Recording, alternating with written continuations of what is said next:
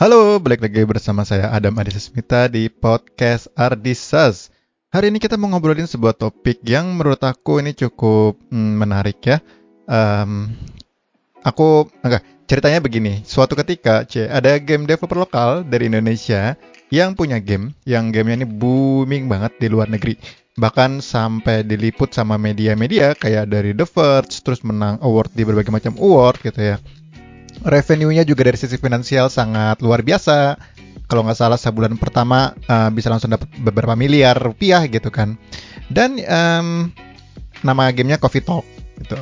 Dan suatu ketika ada gamers lokal yang nge-share game itu di sebuah forum di Facebook ya. Kemudian tanggapannya menarik banget. Tanggapan dari gamers-gamers lokal terhadap game Coffee Talk gitu ya. Nggak semuanya sih, cuma ada komentar yang saya inget gini. Ini game apaan sih, gambarnya kotak-kotak gini gitu kan. Gak mau beli game kayak gini, kurang lebih kayak gitu. Nah, komentar-komentar kayak gitu tuh nggak cuma sekali ya. Aku denger nggak cuma di kasus Coffee Talk doang gitu ya. Ada banyak banget komentar yang kayak, ih kenapa sih kok nggak ada game lokal yang bagus gitu ya. Kan kalau kita lihat kayak e-sport gitu ya. Kenapa sih game-game e-sport semuanya dari luar negeri? Mana nih game e-sport dari Indonesia gitu.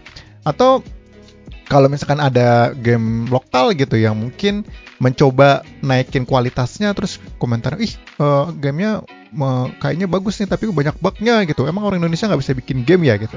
Jadi banyak sekali pertanyaan atau kekhawatiran atau concern dari gamers lokal gitu ya terkait sama industri game development lokal gitu. Banyak dari mereka yang mikir, wah, orang game dev Indo masa bikin gamenya cuma gini doang gitu, emang bisa bikin game. Nah, hari ini aku mau ngebahas itu. Aku mau ngebahas topik terkait antara gamers Indonesia sama game developer Indonesia.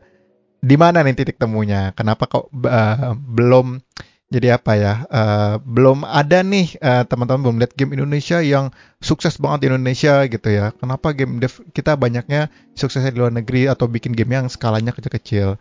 Nah, ini menarik banget. Jadi kita akan ngobrolin hal-hal ini ya. Apalagi teman-teman, ini diperparah kondisi di mana ada game dev lokal juga gitu yang mungkin pengen ngincer market lokal, pengen coba bersaing nih di Indonesia, tapi mungkin kualitas gamenya belum cukup baik, mengedepankan rasa mungkin nasionalisme, tema Indonesia, tanda kutip karya anak bangsa gitu ya.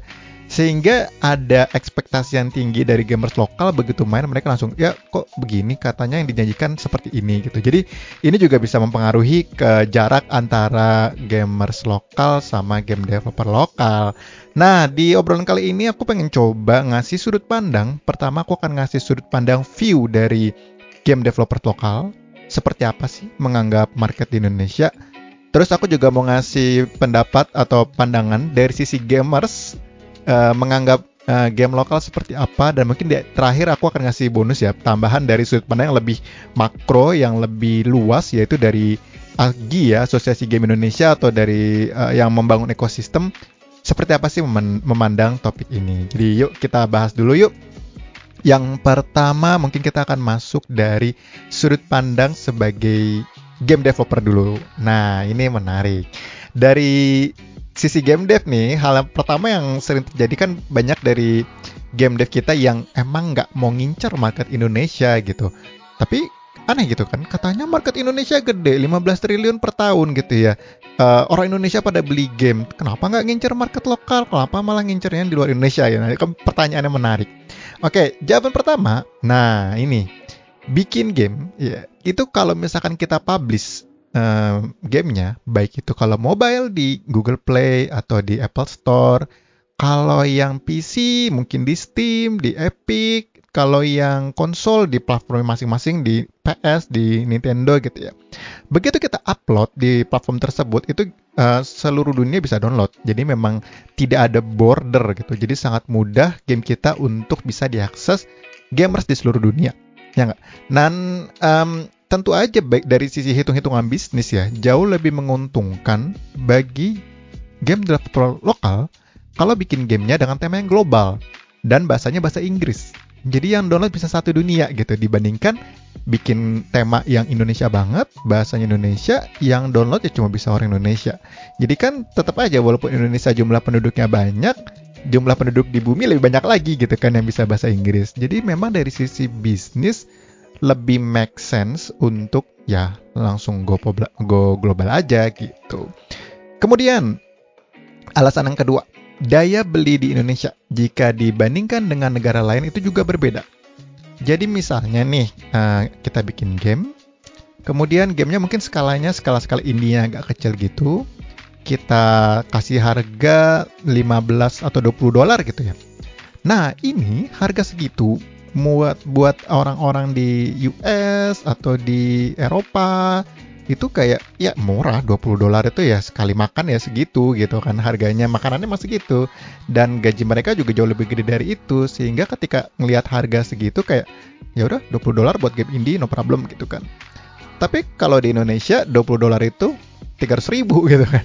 Nah 300.000 buat orang Indonesia tuh mewah, mahal gitu. Jadi dibandingkan spending $20 buat beli game indie gitu ya, mending mereka nabung dikit bisa dapat game triple A gitu. Jadi itu mungkin yang agak berbeda ya, karena daya belinya juga berbeda. Makanya orang-orang game dev lokal nih lebih suka market global.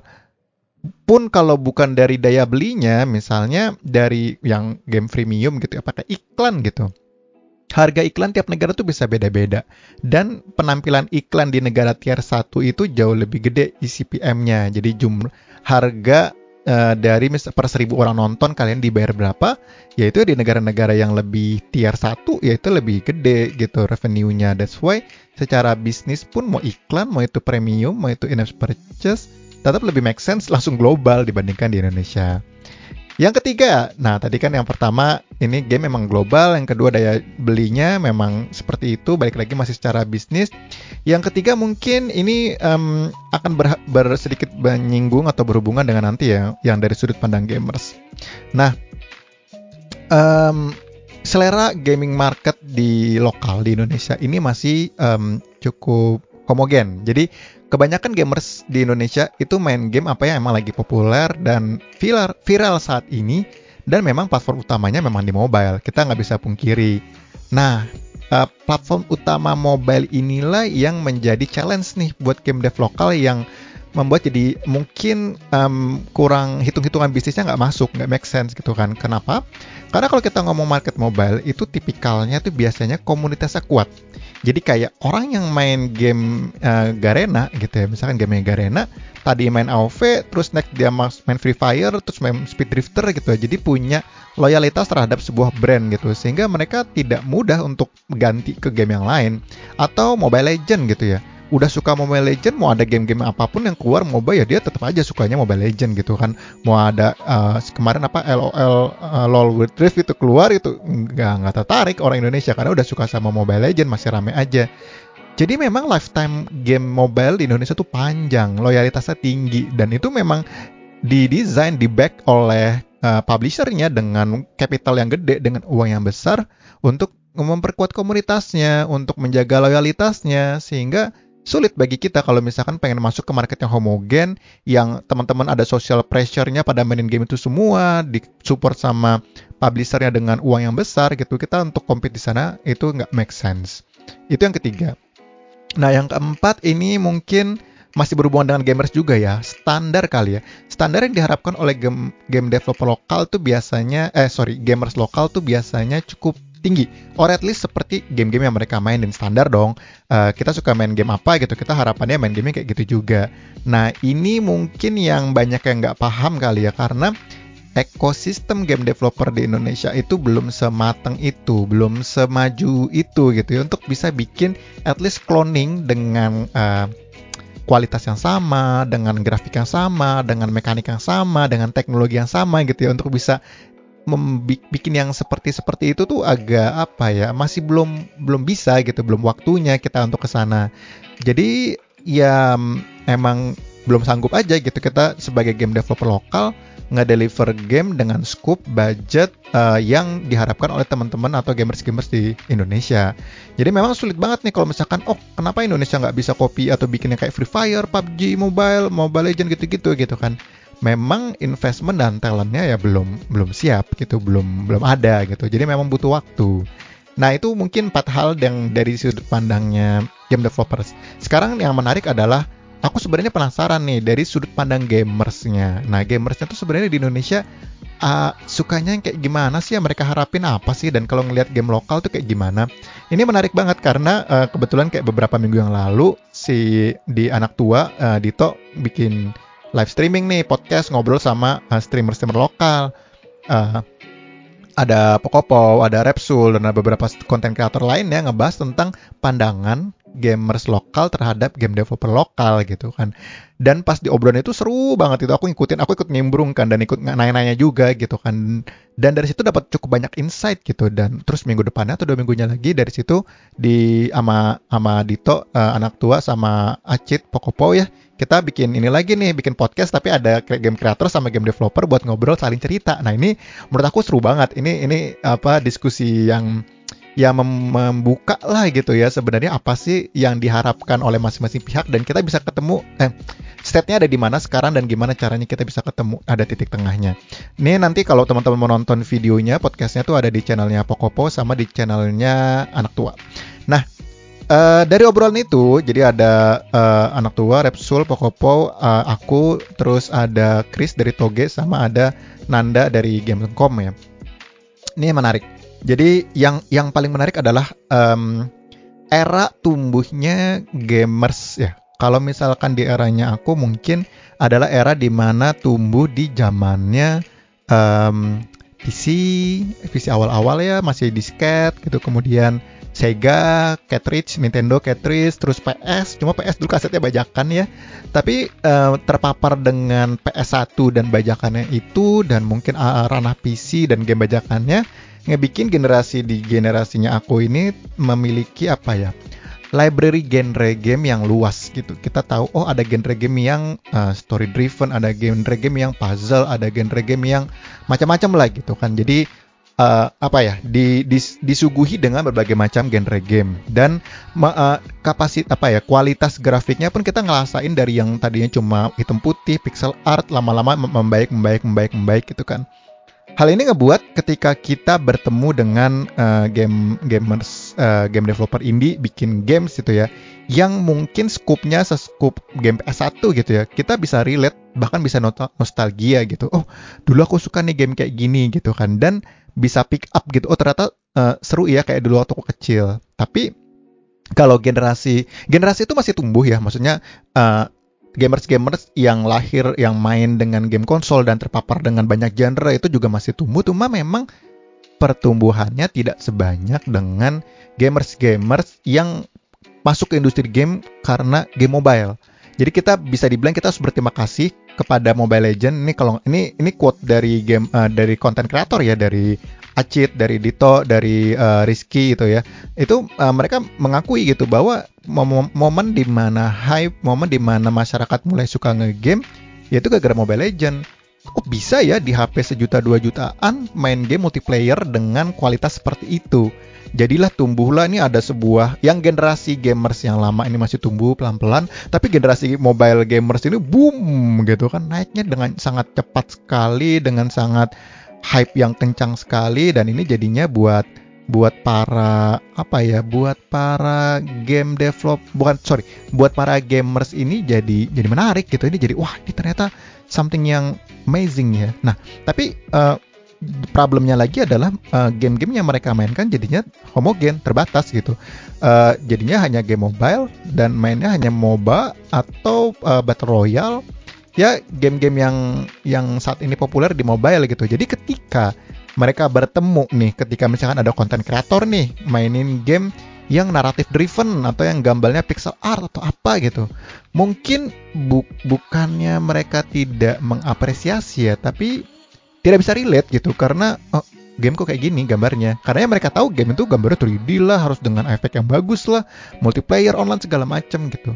Ketika nemu game yang kayak gitu, jadinya mereka jadi kayak bingung gitu. Hah, kok game kayak gini? Apa serunya? Apa bagusnya? Apalagi yang naratif driven doang gitu, yang cuma story based. Itu kayak gue nonton film aja bisa gitu kan. Ngapain mesti main gamenya? Nah, itu kan yang jadi nggak ketemunya di situ. Dan ini bukan hal yang mudah juga sih buat konten kreator gamers itu kalau mau mendukung game lokal dengan mainin game lokal yang skupnya seperti itu ya, yang belum bisa bikin game selevel game battle royale atau MOBA di mobile gitu ya, itu memang perlu perlu mengedukasi viewersnya gitu. Bahwasannya ada genre seperti ini, bahwasannya ini adalah genre yang cukup populer gitu. Mungkin teman-teman belum pernah mainin dan tidak bisa mainin mungkin karena hanya ada di PC atau konsol yang itu mungkin harganya mahal, barang mewah gitu, tidak semua punya. Nggak beda kayak handphone 1 juta 2 jutaan gitu ya. Untuk beli PS, beli PC itu kan itu butuh mungkin 5 6 7 juta gitu. Jadi untuk mengedukasi juga, ini ada genre seperti ini dan mungkin genre ini gak untuk semua orang ya, beda-beda tiap orang, dan suka dan nggak suka gitu ya. Tapi genre ini bisa juga dinikmati dan bisa bagus juga di scope-nya dia gitu. Jadi tidak semua game itu harus skalanya triple A, tidak semua game itu harus scope-nya besar. Dengan scope yang kecil aja kita bisa mendapatkan experience bermain yang menyenangkan. Ini yang harus kita coba edukasi bareng-bareng gitu. Jadi memang tidak bisa kita salahkan ya gamers yang emang lahir dari era game mobile, di mana game developer kita juga tidak bisa atau belum mampu bersaing di mobile. Ya mereka secara bisnis akan cari yang paling make sense dong, karena harus survive, harus belajar, harus mencoba mulai at some point gitu ya. Jadi ya memang masuknya dari game yang skupnya lebih kecil dan mungkin masuknya dari Steam atau mungkin dari konsol gitu-gitu untuk bisa bersaing. Karena susah loh bersaing di mobile itu. Kita akan bersaing dengan publisher-publisher dengan uang yang gede banget, yang berjuang dengan uang segitu banyak mempertahankan player loyal mereka. Kita yang ucuk-ucuk datang itu untuk mendapatkan slice of the market masih sulit. Ini yang nanti perlu kita edukasi bareng-bareng. Gimana nih caranya bisa ada ruang bagi player untuk memainkan game lokal. Itu yang aku dapetin dari salah satu intisari ya dari obrolan antara gamers dengan game developer, itu tuh salah satu poinnya. Nah, terakhir mungkin aku ngasih share sedikit kalau pandangan dari whole ekosistem ya. Jadi kalau di Agi ya peranku kan sebagai mungkin bisa dibilang ekosistem builder ya, ngebangun dari hulu ke hilir, dari talenta hingga investment dan bisnis, dari value chain paling awal gitu, production, distribution, monetization, appreciation hingga study gitu ya. Dari menghubungkan dots antar akademisi ke industri, ke pemerintah, dan sekarang ke gamers itu ya. Nah, dari itu semua itu, aku ngelihat semakin kesini peran gamers lokal itu semakin penting bagi kesuburan ekosistem game lokal kita. Kok bisa? Nah, kita bahas. Jadi ada acara tiap tahun, ini startnya kayaknya dari tahun 2016, namanya Backcraft Game Prime. Sekarang Baparekraf Game Prime semenjak gabung sama Kemenparekraf. Acara ini dulu awalnya dibuat dengan tujuan ajang game developer lokal pamer gamenya, sekaligus dulu buat deal bisnis ya. Jadi ngundang investor, ngundang publisher, ngundang ya macam-macam lah. Jadi memang di hari kerja yang datang profesional, ya mungkin nggak begitu rame. Baru di 2017 ditaruh di weekend, ditaruh di libur sekolah, dan selain untuk pamer game dev lokal juga untuk menunjukkan kepada masyarakat di Indonesia, ini loh Indonesia bisa bikin game dan ini adalah 50 indie terbaik di Indonesia. Jadi kita bikin bootnya dan ada juga yang boot island-islandnya gitu kan. Dari tahun ke tahun itu responnya semakin positif, yang datang semakin banyak. Walaupun kemarin pandemi kita nggak bisa bikin ya, tapi selama belum ada pandemi itu keren gitu. Kita ngelihatnya audiensnya tuh kayak udah keluarga datang main ke Game Prime ngelihat game-game lokal gitu ya. Tapi memang audiens yang datang ini memang kalau dilihat dari sisi finansial atau bisnis bagi game dev lokal itu ya, itu aku bertanya-tanya gitu, kayak ini beneran aku nanya ke, kan kita ngurusin kan, kalian buka booth di situ, begitu beres acara kita tanya, ada nggak sih manfaatnya secara bisnis nih ya bagi kamu untuk bikin booth di sana? Toh audiensnya datang kan nggak akan beli gamenya juga gitu ya. Kalau itu game PC atau konsol kebanyakan nggak punya perangkatnya. Kalau itu game mobile pasti kalah kuat kan sama game-game mobile dari luar gitu kan. Jadi yang didukung dengan dana besar, komunitas kuat, ada e-sportnya gitu-gitu. Jadi dulu aku bertanya-tanya, buat apa ada Game Prime? Buat apa keuntungannya ada Game Prime buat teman-teman ya? Kalau buat pengunjung pasti mereka happy dong main game segala macam. Tapi buat yang buka booth, apa untungnya buat game developer lokal gitu ya? Hingga akhirnya baru beberapa tahun ini aku ngerasa dulu mungkin 2-3 tahun lalu belum tepat gitu momennya. Cuma kalau sekarang adalah momen yang tepat. Kenapa? Karena ekosistem gamersnya semakin baik, gamersnya semakin banyak, ekonominya semakin kuat, gamers konten kreator lokal yang mau appreciate game lokal semakin banyak. Dan yang paling penting adalah edukasi. Nah, ini edukasi ini jadi prioritas, jadi urgen. Kenapa? Game dev lokal sekarang belum mau, or at least belum bisa melihat Indonesia sebagai market utama mereka. Demikian juga ya gamers lokal juga masih belum tertarik mainin game lokal gitu kan. Tapi at some point akan ada titik di mana ekosistem kita membaik, talentanya makin jago, investmentnya makin banyak gitu ya. Akan ada titik di mana game lokal kita juga bisa lebih kuat menapakkan kakinya di market Indonesia. Nah, dan sebaliknya dari sisi gamers pun ketika mungkin ekonominya membaik, gamers kita juga jadi lebih bisa beli PC, beli konsol, atau mungkin punya HP yang storage-nya lebih gede gitu ya. Cukup untuk menampung dan belanja game-game lokal juga gitu. Jadi hubungan antara gamers dan game dev lokal itu jadi make sense untuk dibangun semenjak dini. Dan itulah kenapa Game Prime jadi make sense. Aku jadi kepikiran gitu, Gamescom ya. Gamescom itu waktu, mungkin di podcast aku yang sebelumnya aku pernah cerita gitu. Gamescom itu booth-nya, hall-nya gede banget. Mungkin 3-4 kalinya ISBSD ya. Itu isinya game developer semua. Orang itu booth-nya dibuka jam 10, udah ngantri dari jam 8. Antrinya mengular panjang banget. Orang ngantri itu bawa kursi loh, kursi lipat. Kenapa? Karena mereka expect, mereka mau coba game baru yang belum rilis dari developer. Mereka akan antri 2 jam dan mainin demonya 15 menit. Dan itu mereka paling sehari cuma dapat 2-3 game, besoknya datang lagi, dan itu mereka happy. Itu kan culture yang tidak instan ya. Itu kan culture, karena kalau mereka di sana culture gamingnya udah terbentuk dari gaming eranya konsol, eranya PC gitu, sehingga udah terbentuk. Dan aku yakin di Indonesia juga someday akan kayak gitu. Nggak hanya mobile-nya, mungkin konsol dan PC juga akan punya vibe yang sama, dan itu harus dibangun, dan edukasi itu nggak bisa instan. Jadi kita tetap harus ngebangun relasi antara game dev lokal kita dengan gamers Indonesia ini, salah satunya dengan Game Prime itu. Mungkin sekarang belum kerasa manfaatnya, tapi mungkin 2, 3, 5, 10 tahun ke depan itu bakal jadi fondasi yang bagus banget untuk kita nanti memenangkan market lokal gitu. Jadi, nah ini nih teman-teman, hal pertama yang harus dibangun adalah komunikasi antara game dev lokal dengan gamers atau konten kreator lokal kita. Ini kita perlu ngebangun semangat bersama, bahwasannya nih ekosistem game di Indonesia, kalau dulu belajar ekosistem laut, ekosistem gurun, ekosistem apa gitu ya, itu anggap aja sekarang kita di Indonesia tuh gurun pasir gitu ya. Kita mau bikin game tuh kayak mau nanam gitu, mau nanam pohon, susah banget karena terik, nggak ada sungai, jarang hujan gitu-gitu kan. Jadi memang kita perlu merekayasa ekosistem kita supaya lebih subur.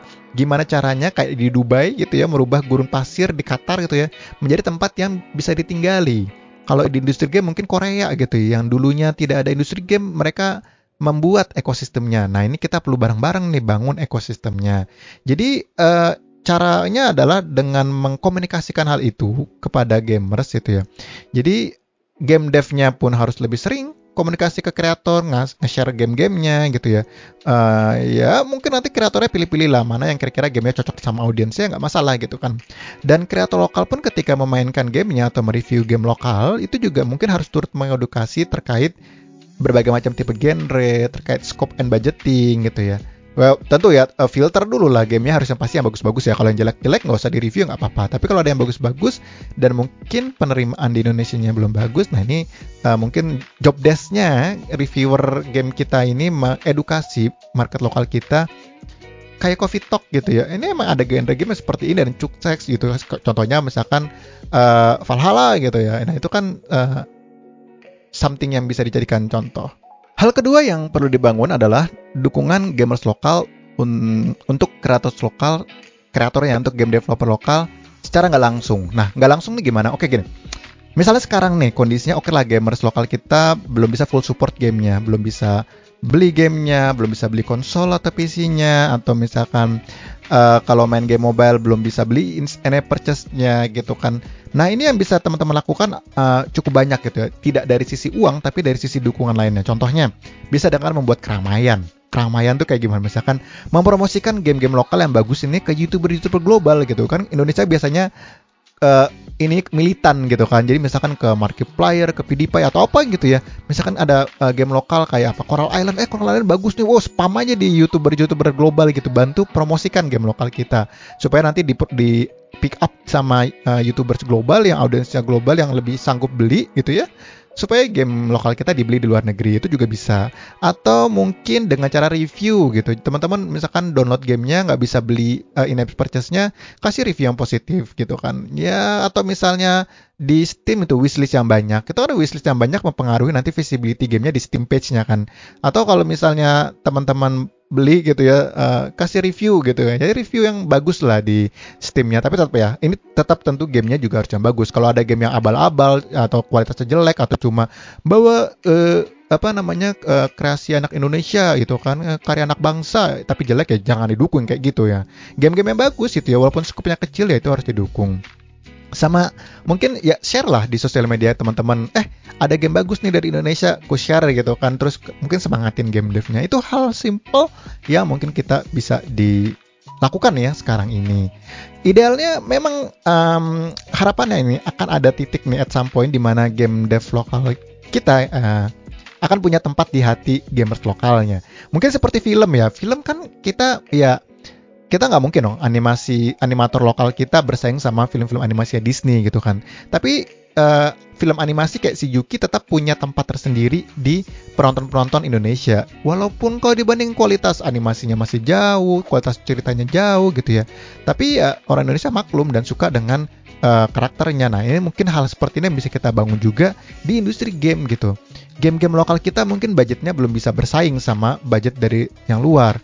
Talentanya untuk ngedevelop yang kualitasnya bagus itu juga mungkin belum bisa bersaing. Mungkin juga skupnya juga nggak bisa bersaing. Ya, jadi yang bisa kita lakukan adalah kita bikin game yang mungkin skupnya lebih kecil, yang mungkin waktu playtime lebih pendek, yang mungkin style artnya tidak bisa sangat maksimal gitu ya. Ya, yang mereka bisa utamakan ya mungkin bermain di game desainnya, di mekaniknya, di storynya. Nah, itu kita bisa compete di situ gitu mungkin ya. Ya itu kita support juga gitu. Jadi wawasan ya terhadap genre yang berbeda, niche yang mungkin kecil gitu ya. Tapi ini jadi starting point yang bagus banget untuk ngebangun fondasi gitu. Karena kita butuh banyak banget iklim indie game developer ya yang mengincar banyak jenis niche market yang bisa ngerilis game dengan durasi yang cepat, budget yang kecil dan menghasilkan uang untuk nanti mereka level up gitu kan. Mereka sukses, punya uang, skillnya naik, bikin game skalanya lebih besar, iterasi lagi, sampai at some point akhirnya bisa bikin game yang kualitasnya sesuai dengan apa yang teman-teman di industri game di Indonesia harapkan. Itu paling obrolan kita hari ini. Kita ngomongin tentang tadi ya sudut pandang gitu ya gamers lokal terhadap game developer lokal dari sisi gamersnya, game developernya, maupun tadi kalau kita ngeliat dari sisi yang makro ya, dari sisi ekosistem seperti apa. Jadi pesan aku adalah yuk kita support game-game lokal kita yang bagus-bagus, karena ada banyak banget yang bagus-bagus yang perlu kita support.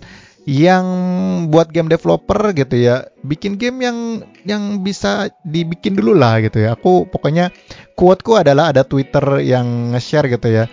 Ada gini. Apa satu saran yang bisa kamu berikan kepada game developer baru dalam satu tweet? Dia bilang gini, edit. Apa yang diedit? Yang diedit adalah cek project yang lagi kamu kerjain sekarang, ambil 50%-nya, itu yang kamu kerjain. Dari 50% itu kamu ambil lagi 50%-nya, sisa 20%. Nah, itu yang kamu rilis gitu. Jadi jangan ngerjain yang gede-gede dulu, yang kecil dulu, rilis dulu, dapat uang dulu, belajar. Abis itu on top of that, tambahin fitur baru atau bikin game baru yang lebih banyak lagi fiturnya, dapat duit lagi, tambahin lagi. Jadi memang seperti naik anak tangga. Jangan langsung melompat yang ke atas, bikin yang sangat besar skupnya. Jadi memang buat game devnya pun juga harus diatur skupnya, buat gamersnya dimaklumi state kita sekarang yang pelan-pelan lagi beranjak naik.